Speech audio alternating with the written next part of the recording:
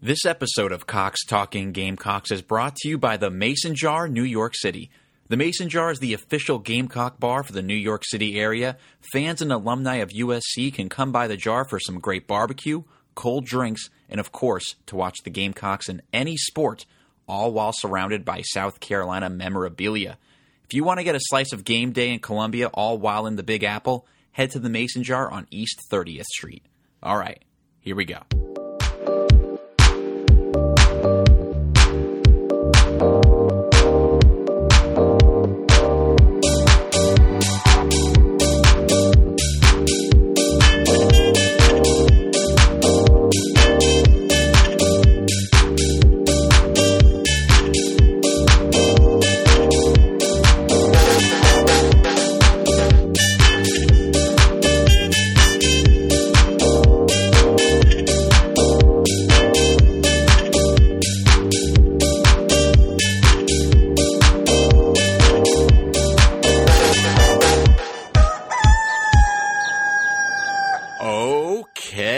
Welcome to episode 192 of Cox Talking Gamecocks, brought to you by the Mason Jar, New York City.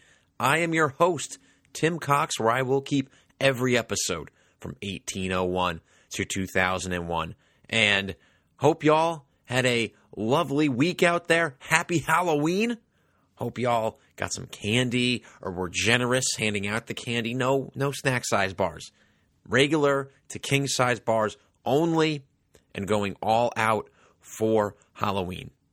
I had 3, 4, maybe 5 Reese's. And, that's a lot for me in one sitting. I think that's a lot for anybody in one sitting. But love me some candy. Love me Halloween. It's like a sneaky, great holiday, in my opinion. Get to dress up. Get to act weird. The movies are great. Scary, little spooky season. And, it's not like the Gamecocks weren't scary enough in October, but nonetheless, on to a new month. Happy November to you all. Got a packed episode for y'all here, so let me jump right in with a week in review from around South Carolina athletics here, starting on Monday with the men's golf team finishing 4th at the Daniel Island Intercollegiate. You would hope USC could do good when the tournament is right there on Daniel Island. And also Frankie Harris, he won the individuals. First career win for Frank. They called him Frank the Tank on the team's account there. So congrats to Frankie Harris. First win as an individual in the tournament. That is very exciting. Tuesday, women's soccer unfortunately lost to Texas A&M. No shame in losing to A&M. It's all right. There's a lot of that going around. Men's soccer, they lost to Marshall 2-0.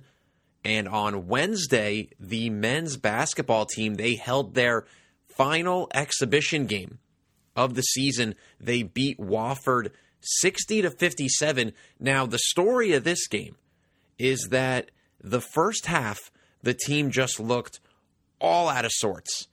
All out of sorts. They were not looking good, not hitting shots. Defense did not look crisp. They were down big at the half, and then they rallied back, and they were able to beat Wofford 60-57. Shots started to fall. They started to play with better defense, more cohesion, and that's grit. I know it's easy to say, well, it's just an exhibition game. Well, it would have been even easier for these guys down 15+ at the half to say, well, it is just an exhibition game. Take my foot off the gas here. But no, this team rallied, and if that is any indication of what is to come, at the very least, this team is going to fight hard and find unique ways to score, because you got to get a guy like Michi Johnson, Jacoby Wright, etc. to hit their shots. But it is exciting that both the men's and women's team are starting their season Monday.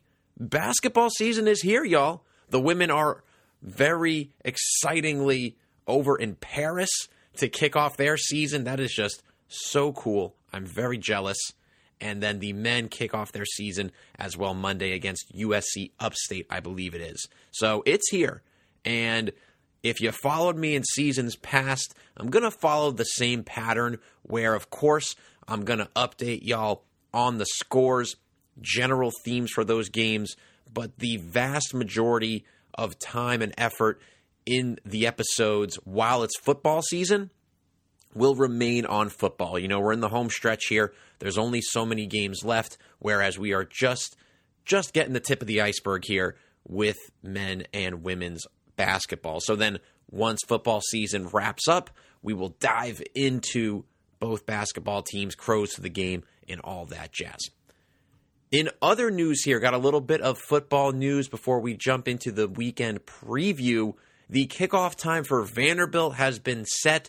That is next Saturday at noon. So back-to-back noon games for the Gamecocks, though.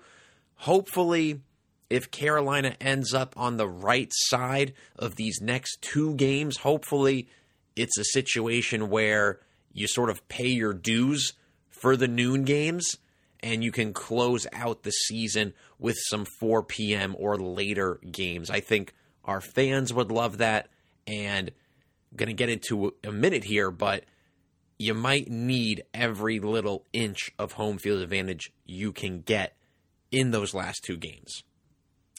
But yeah, so staying on the topic of football here, the Gamecocks have officially closed the page on what was an October to forget.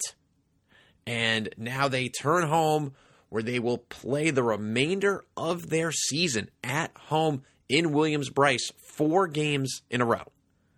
And, you know, we're sitting here, and despite the season going very awry, like, I don't think there's many people at all who predicted we would be where we are.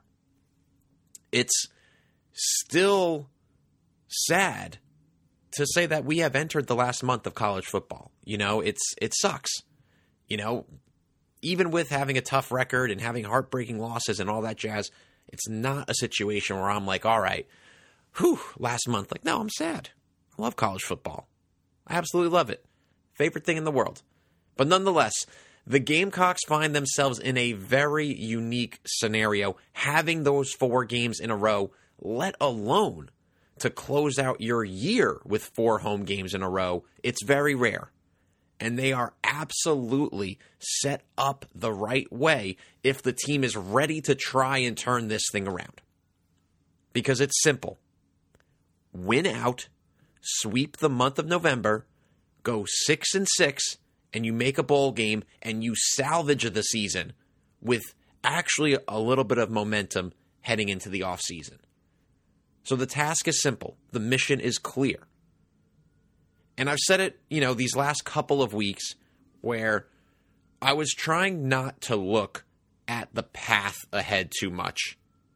But now, as a fan, I just can't do that anymore, right? Like, of course, you have to take it one game at a time. But the fact remains that there is still a clear path to 6 wins, and you are home for all those games. Might not be the easiest path in the world, right? But nonetheless, it is there, and you start off of these 4 games with 2 of the lesser opponents of the 4 back to back. So it's possible that South Carolina picks up some swagger, some confidence, and some momentum to come down the very important final 2 games. So it sets up well. If you were to find yourself in a scenario like this, it kind of sets up how you would want it to be. But let's look at the task at hand this Saturday. This is the game of the year. This is the game of the year. Not just as it relates to South Carolina, but as it relates to the entire college football world, because it is Cockpocalypse, or the Cocknado, a.k.a.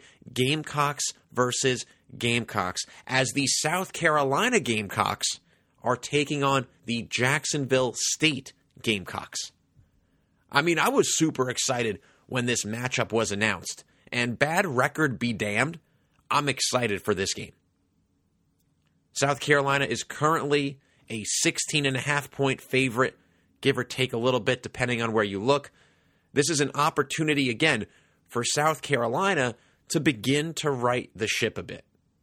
Injury-wise, Trey Jones is out, and the others that are banged up are questionable from what I've seen at least. That means Leggett, Rashawn Lee, Kason Henry working his way back, maybe. We'll see. Tree, so on. Guys are still banged up, but from what I've heard at least, no one is definitively out aside from Trey. Don't hold me to that, though. But what South Carolina can't do is overlook Jacksonville State as a gimme and take them lightly. I mean, first off, the team is 2-6, and you can't overlook anybody when you're 2-6. Secondly, Jacksonville State is good in their own right. They are coached by Rich Rodriguez, so he's got a lot of experience there. They're currently 7-2 and are second in Conference USA.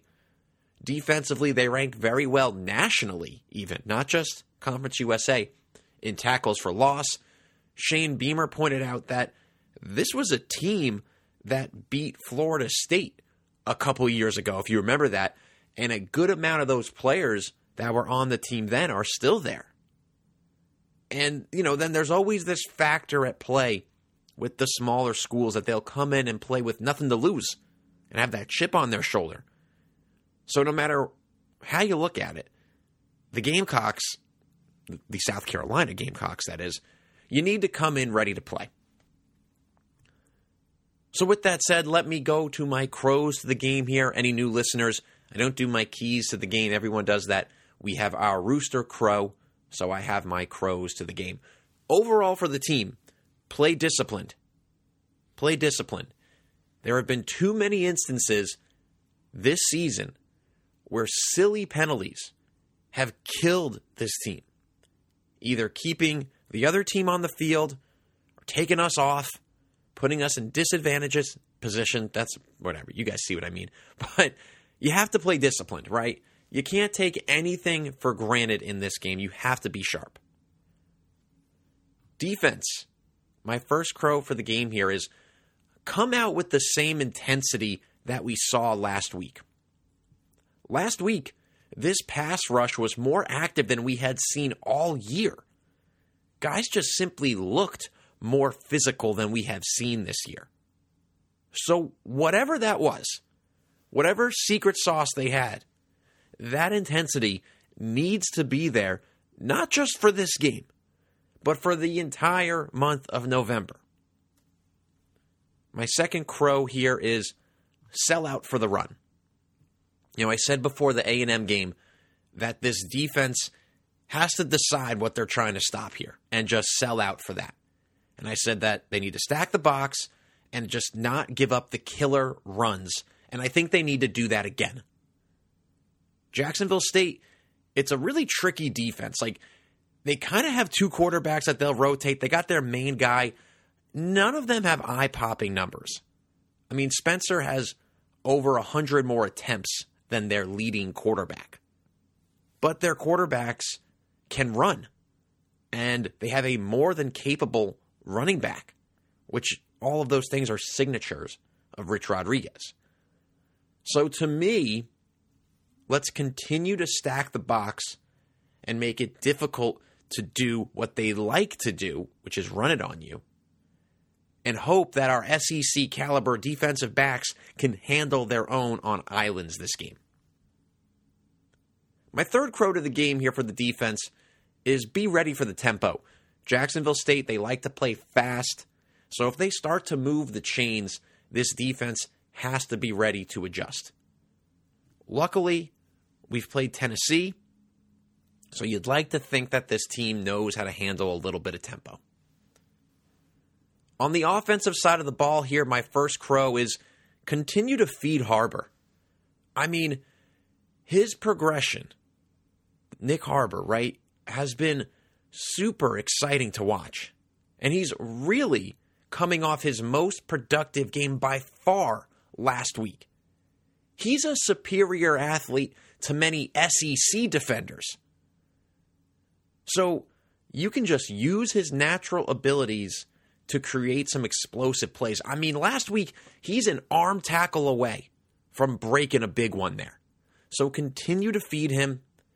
Let him get more and more comfortable. You're going to need him more and more down the stretch. But again, he's just naturally so gifted that, yes, I'm going to look down my nose here a little bit, like against the CUSA defender, probably can overpower him. Also, if Leggett is banged up, if you're able to feature Nick more and maybe let Leggett rest a little bit, rotate him out a little bit, that can only help. So continue to feed Harbor. My second crow here is convert in the red zone. This team cannot have drives stall out anymore once they get into that area of the field. So let's see Dowell Loggins be aggressive, dial up some good play calls in this game, have his guys, see it come to fruition. In basketball, you talk a lot about guys just need to see one go through the hoop. I think if we get a couple of red zone conversions in this game, that can hopefully pay dividends, not just in this game, but in the future ones too down the line this month. And then also my third crow for the game, you're going to need Spencer to lead you, right? I mean, Spencer has had a very good year. He's had a couple of lesser games the last couple of weeks, kind of in this weird trend with the team, but he balled out against Florida, made some silly mistakes against A&M. We need to see that balling out Spencer, those confident throws. He knows what to do. Protect the ball, be smart with it, keep the chains moving, put the balls in your playmaker's hands, right? So, overall for this game, it really is a clean slate. This next month of November, it's its own season, essentially. And the best way to start a season is to go 1-0.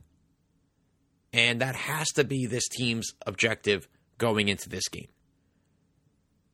Can't worry about what's going on in 3 weeks, 4 weeks, next week.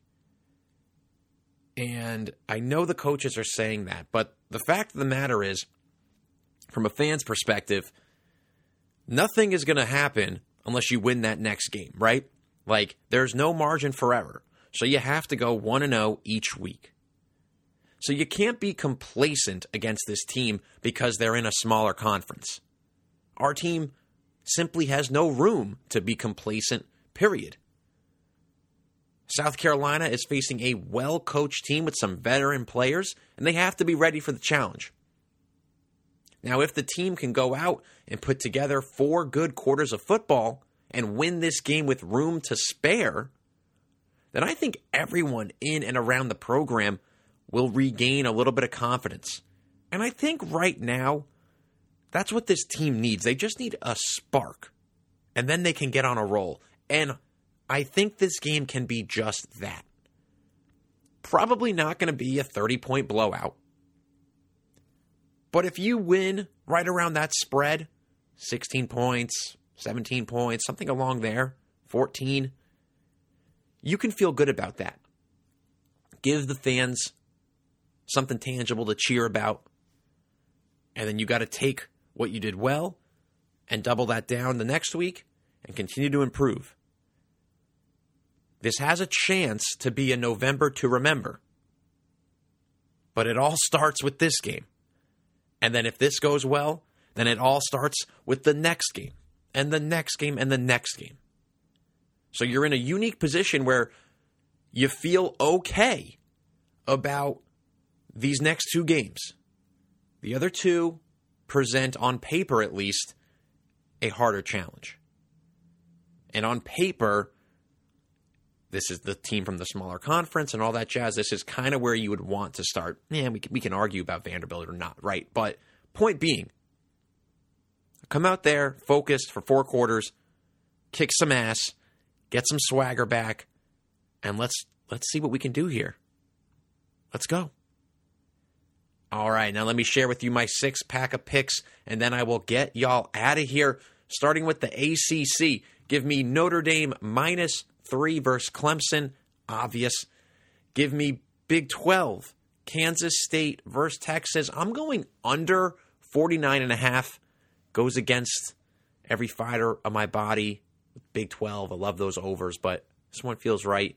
Big 10, Nebraska -3 versus Michigan State. Nebraska having a decent season in their own right. Michigan State is just a disaster. I think Nebraska takes that easily. Pac-12, Cal versus Oregon, over 59.5. Oregon has a good defense. They have had a few games where they've let up 20, 30 points. I think Cal can kind of help out there. Oregon brings it over. SEC, big game here. A couple big games in the SEC this week. Mizzou versus Georgia. I'm going Mizzou plus 15.5 versus Georgia. If this game was in Missouri, might be tempted to take the Tigers to win it. I think this game's going to be close. Two defensively inclined teams. Group of 5, I'll take Tulane -17 versus ECU. But with that, y'all, that wraps up this episode. Please follow me on social media. Twitter or X is Cox Gamecocks. Instagram is just the name of the show, Cox Talking Gamecocks. And please like, subscribe, and review the podcast. I appreciate all y'all. Go Cox.